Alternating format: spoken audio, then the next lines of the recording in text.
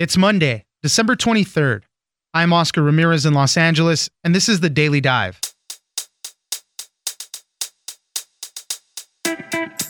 Millennials are sick of drinking. Maybe not completely, but it seems that attitudes are changing about drinking, and some are trying to cut back. As millennials are getting married and building families later in life, social life in their 30s is mirroring activities in their 20s. Amanda Mull, writer at The Atlantic, joins us to talk about changing attitudes about drinking and what may be driving the change. Next, we now have two cities on the books with laws decriminalizing magic mushrooms, Denver and Oakland. There is an important distinction, however. These laws just make it a lower priority for law enforcement. You can grow them and possess them, just not sell them. However, some lawmakers see it going the way of cannabis into legalization.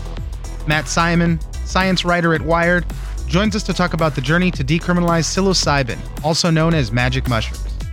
Finally, we are going over some of the scientifically proven sources of sex appeal. Ben Healy, columnist at The Atlantic, looked over a wide range of studies to compile some interesting aspects of attraction. For instance, if you're looking for a long-term relationship, you might want to find a guy with a beard.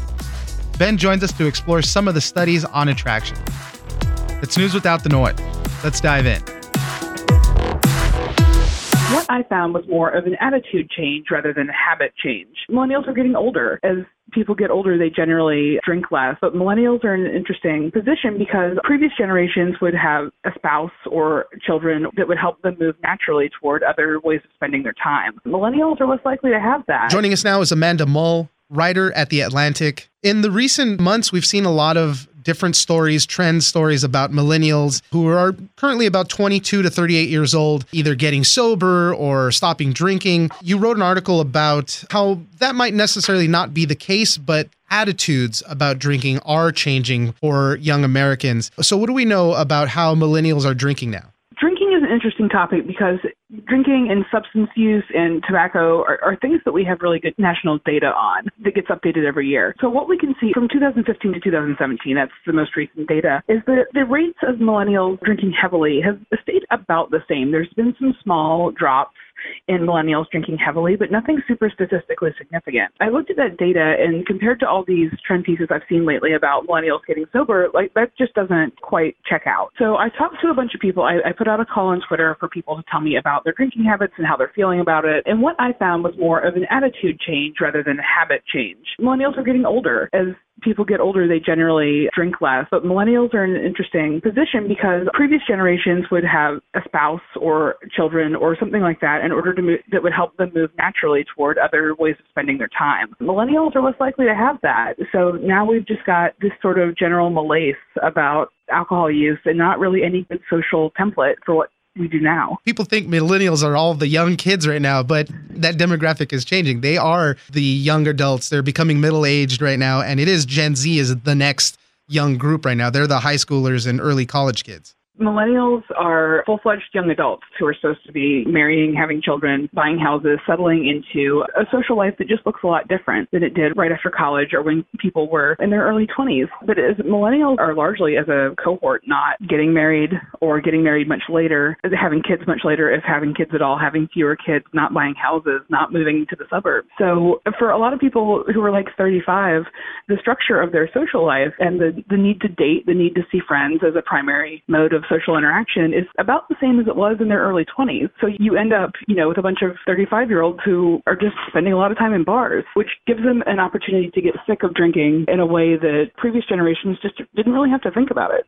What's interesting is about the way people are drinking and the way things change. We've seen the rise of these kind of alcoholic seltzer waters and Smirnoff ice things and Mike's Hard Lemonades. Those sectors of the alcohol market are growing, but people still are changing their attitudes with it. And a lot of people also suggest that the rise in legalization of cannabis plays a big part in this. There's a lot of people that are big smokers, so not so much big drinkers anymore. As millennials have gotten sick of drinking, and the generation after us, Gen Z, just drinks a lot less than millennials did at the same age, you've got this sort of sea change in how Americans are interacting with substances. And that means that beverage brands are having to find new ways to package alcohol. So you get these alcoholic seltzers and things like that. And then you've also got a lot of those companies looking into ways to develop lower ABV beverages, so drinks with less alcohol content or drinks with no alcohol content that provides a nice calming effect in other ways. And then you've got the cannabis market and the prescription drug market. Just because millennials are sick of drinking doesn't mean they're sick of smoking or taking pills. And the substance abuse therapist that I spoke with said that she sees a lot of people in this age range who have moved on to weed or CBD, especially as a means to unwind after work at night. Instead of having 2 glasses of wine, you take a CBD gummy or you smoke a little, you take a Xanax, something like that, right, which brings with it its own health concerns. The fact that millennials are sick of drinking doesn't necessarily mean they're improving their health, but it's just a shift. You mentioned Gen Z, and they might be that next group that really creates a big change in drinking habits. I feel like it's one of those things that's never going to go away. It's like smoking cigarettes, people still do it all the time, but the attitudes do change and the methods change a lot of times. Vaping is huge now too. So where do you see it all going? What's really interesting is that millennials, I think, are just sort of the inflection point generation for this. Where you do see big differences in alcohol consumption is how much Gen Z kids who are in high school and college right now, how much less they're drinking compared to millennials when millennials were the same age. You do see a significant drop there. They grew up in a world where cannabis use was much more normalized, where they've watched people try to get control of their health, try to find alternative means to relax. They have a lot less stigma around mental illness, and they have much better coping skills in identifying depression or anxiety. So they have a better opportunity to skip the self-medication that a lot of millennials and older people have done with alcohol in the past. So I think that I have a significant amount of hope that Gen Z will have a healthier, more moderate relationship to alcohol than Americans have long had. Amanda Mull, writer at The Atlantic, thank you very much for joining us. Thank you for having me.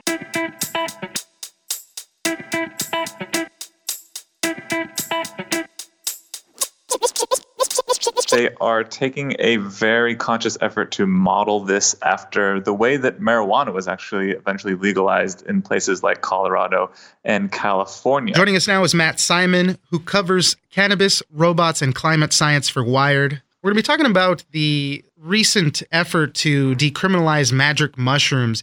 It actually succeeded in 2 places. Denver and Oakland are the first 2 places that have decriminalized this, basically just making it a lower priority for police. It's not full legalization such as marijuana is in a lot of states now, but it seems to be gaining some steam now. Tell us a little bit about this. This is moving so quickly, in fact, that it is catching even advocates of psychedelic science off guard. So there's 2 tracks here, really. So there's the research side, where researchers are looking at how psychedelics like psilocybin are showing really good promise for treating a range of mental conditions, such as depression and PTSD. But this other side that we're talking about now is the legislative side. So both Denver and Oakland did this on a city level, while it remains very much illegal on the state level, as well as, of course, the federal level, which considers psilocybin to be a Schedule I drug on par with heroin, which is just silly, really. What's the thought process behind decriminalizing these things?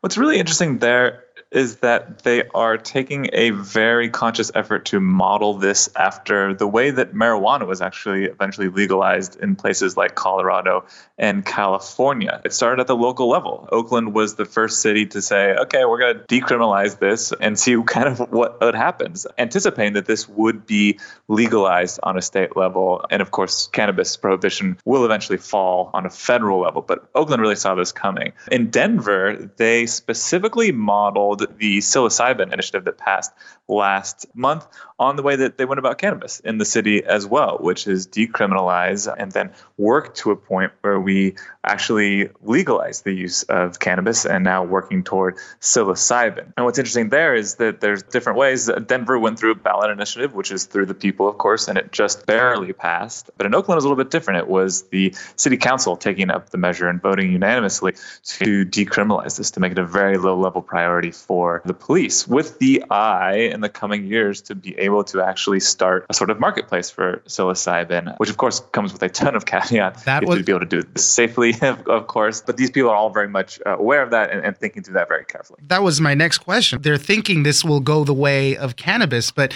I mean, that's going to prove a regulatory mess, especially with something like magic mushrooms. So think about it this way, because cannabis was illegal for so much time, more and more states are legalizing it now. We weren't able to study it in the same way as other drugs. So we're behind the curve on that. And even more so with psilocybin. I think there's a few clinical trials going on right now, but there aren't very many studies related to this. So that would be a hard sell to get this implemented very quickly. Yeah, that's exactly right. Because cannabis has been prohibited for so long, the federal government made it as difficult as possible to research it. In fact, there was only for a while one place that you get your cannabis, which was from the University of Mississippi. And it was notoriously terrible weed that was in no way representative of what was actually on the market. So because we had all those barriers to research, we could not only not know what cannabis is good for, which we now know is good for things like pain relief, we didn't know the downsides to it. So cannabis, like all drugs, has some negative consequences at times. There's a thing called cannabis use disorder where you actually form a dependency. But because the federal government made it so difficult to research these things, we don't know much about it, which of course comes at the detriment for the public. And the same thing we're looking at here with psychedelics like psilocybin. They have been proving extremely effective, MDMA in particular, for treating things like PTSD in a very clinical setting where the user sits down with a pair of therapists who walks them through the experience. And it's very laid back. They can go at their own pace, very controlled setting. The difficulty now becomes, well, we have this legalized or getting toward legalization for personal use. That needs to come with some really strong considerations for safety. You can't overdose on psilocybin like you can on opioids, but you can potentially overdo it and do something silly and put yourself in danger. So what these groups in Oakland and Denver are very much concentrating on now is public education about how we can go about using these drugs in a very safe way. But I think there's going to be some speed bumps there because it's a very different drug from cannabis, and we just need to be very careful with this sort of thing.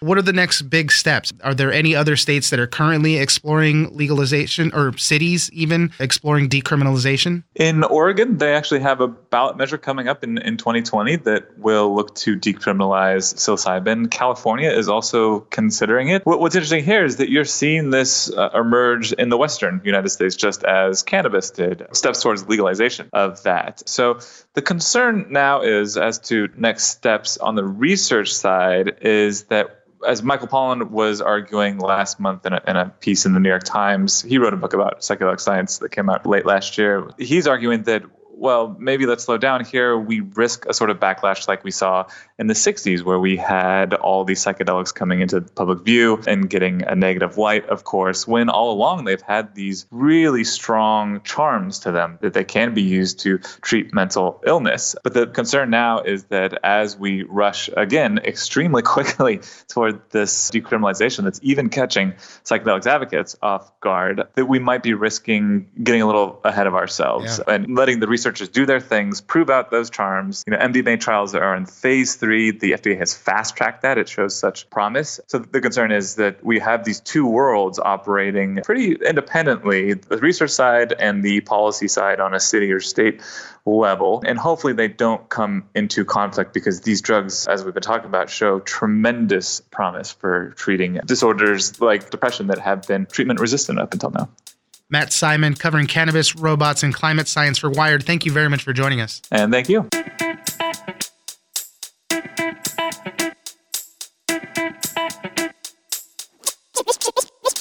There was a study that was done, compared whether women found men attractive when they were eating something that was spicy or whether they were eating something that was sweet, and found that when women were eating spicy food, they were more likely to find a man attractive. So that might be an argument for choosing a restaurant that has things a little bit more on the spicier side. Joining us now is Ben Healy, Study of Studies columnist at The Atlantic. Thanks for joining us, Ben. Great to be here. We're going to be talking about some of the scientifically proven sources of sex appeal. I love what you did here. You went through a bunch of different studies related to attraction, and you just connected a bunch of dots with this. What people wear on first dates, how facial hair figures into this, or maybe even scars figure into this. Start us off, Ben. Tell us what's going on with this. There's a lot of research that looks at kind of going back into like evolutionary grounds, how the symmetry of people's faces or even the waist to hip ratio of women, for example, might seem to offer, like, if you get with this person, that would be evolutionarily beneficial. So there's a lot kind of going back into that. I was also interested in a little bit more of the, more unusual, slightly more specific pieces. For example, there was one study that found that women who were looking for short-term relationships were more attracted to men who had scars on their faces. But then there was another study that showed if women were looking for long-term relationships, they were more attracted to men with beards. And that makes a little bit of sense. A scar might denote a guy, he could be a bad boy or a danger level, something like that, right? And if you want like a short-term fling, hey, that kind of makes sense. I know for a long time there's been this thing about guys with beards, and women do find that attractive. So that's why I try to let mine grow out. At the end of the weekend, I'll try to let it start piling up a little bit. But yeah, that's kind of an interesting look at it. Yeah, well, and also, I confess to being a bearded man myself, so it's information that's also useful and important to my life. That's pretty good. One thing to note, though, is that a lot of this research, almost all research on attraction, involves straight people. Yeah, and that's, really based on what I found. I'm sure that there is, a lot more research going into attraction of all kinds. But I think if you look back into the larger body of research, especially the older experiments, a lot of that was looking at how men are attracted to women or how women are attracted to men. So yeah, should take all these findings with a grain of salt, that they're specifically in those situations and may not be universal for all types of relationships. All right, let's move on to the next thing. A lot of times people's signals get mixed up when it comes to men and women, and you don't know if you're getting a friendly signal or a sexual signal. There's a lot of studies related to that. Yeah, and also a lot of books and movies and songs about this topic too. So it's obviously something that people have been preoccupied with for quite a while. One thing that in the studies that I found, it seemed that there was sort of a disconnect between men and women and opposite sex friendships, where women were more likely to interpret men's indications of sexual interest as an expression of friendliness. But at the same time, men would often mistake women's efforts to be friendly as indications of sexual interest. And men overall, not surprisingly, reported being more attracted to their friends of the opposite sex, whereas women were less attracted to their friends of the opposite sex and saw them just quite simply and sensibly as friends. I have a friend who always tells me, he's like, I fall in love maybe like 10 times in a day, or I have 10 different crushes throughout the day. And I was thinking of him when I was looking at this line right here, kind of misinterpreting some of those signs. Okay, let's move on to another one. Other traits that people are looking for that are attractive to others. We know guys are very physical and into appearance, so that kind of factors into it as well. Based on the studies that I saw, it seemed that comparing what men find attractive about women versus what women find attractive about men had sort of a narrower and more consistent and more physically oriented sense of what was attractive about women than women did of men. And so make of that what you will, but that did seem to be what the research was bearing out. And then let's say, okay, everybody, you meet somebody, the attraction is there, you get to that first date. What is everybody doing on the first date? What colors are they wearing, and what are they eating? Yeah, well, no, that's interesting. There was another study that was done that looked at what people were wearing on their first dates and found that red clothing and black clothing were overrepresented on first dates for both men and women, which was interesting. And related to that, people wearing red seems to make everyone more attractive. People found other people who were wearing red more attractive, but people also found themselves more attractive when they were wearing red. That makes sense too, because, black's a very flattering color. That's why women have the little black dress. And obviously, if you feel attractive in a certain color, that's what you're going to want to wear. Red makes people pop. So those all kind of make sense as well. And then what about what people are ordering when they go out to dinner? Yeah, that was interesting too. There was a study that was done, compared whether women found men attractive when they were eating something that was spicy or whether they're eating something that was sweet, and found that when women were eating spicy food, they were more likely to find a man attractive than if they were eating something sweet. So, I don't want to tell people how to live their lives, but that might be an argument for, choosing a restaurant that has things a little bit more on the spicier side. Right. That's pretty fun. I suggest everybody to go read your article and then look at all the footnotes, because you actually link up all of these different studies. So it's like kind of everything right in a bite-sized read. And then if you want to go deeper and do the dive there, you can definitely do that. Ben Healy, Study of Studies columnist at The Atlantic. Thank you very much for joining us. Thank you.